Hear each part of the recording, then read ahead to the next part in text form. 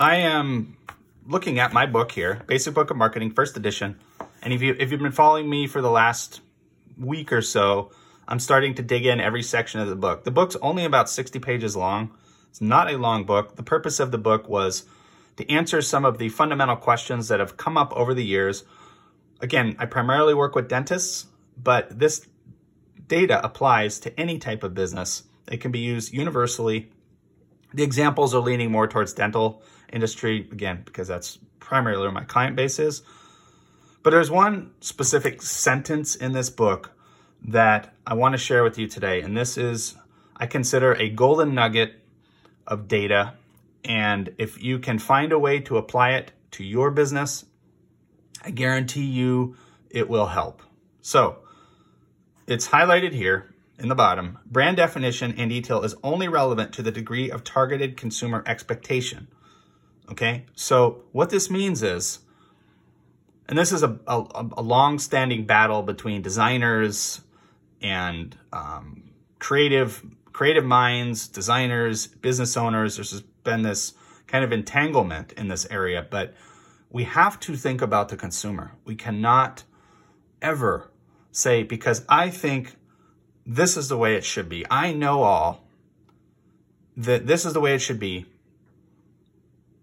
And that's great if you think that's right. But does it fall into this is the question. So we have a consumer. And let's just use apples as an example. We use apples. So you have a consumer, you're trying to sell apples. And how am I going to sell apples? How do you sell an apple? I'm talking about the apples you eat, not Apple computers. Okay. So how do you sell an apple? Well, who buys apples? You know, there's a series of questions that we have to go through and ask ourselves, and to start to really distill down and narrow down and figure out how we're going to put this in front of the right people and what message we're going to give them and what expectation do these people have. So, for example, I would say, well, you know, who eats apples? I would say, well, probably people that exercise, generally speaking, eat fruit.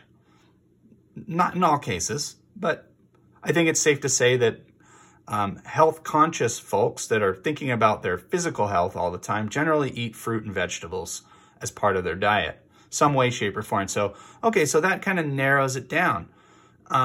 Good. So we'll start there and say, well, you know what? We're going to target the athletic area. We're going to look for people that are involved in personal fitness. Good. So what does that consumer expect? What does that consumer expect to see in an apple? Well, and this goes back, and you could think, you start to think of things because you go, oh, wait a minute, our apples aren't organic. We might have a problem there. So you start to untangle this whole process that you go through to really identify the consumer and meeting their expectation of the product.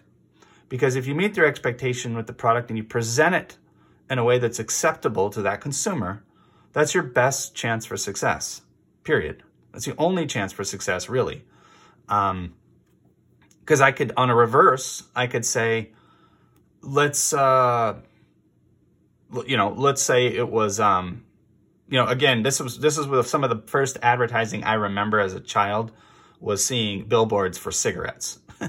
I know it's funny sounding, but I was like 5 years old, and I remember seeing these big billboards, and there were people hanging out on the beach, and they were smoking, and they looked so cool, and everyone was so good looking, and it was like, oh, you kind of get this thought, well, if I smoke, I'm going to be cool too. It really, like, you actually, as a child, you start to get those kind of thoughts. Cigarette company's going to hate me for saying this, but I'm just telling you from personal experience, I can tell you that that's true for me, at least. So when we talk about, the consumer, again, that example with the cigarettes, for example, we're not going to, generally speaking, try to target the health conscious type and expect to get a great outcome in our advertising if we were selling cigarettes, okay, or trying to promote cigarettes, which I do believe is illegal, at least in many states now, due to the work of some health groups. And personally, I think it's a good thing not to be promoting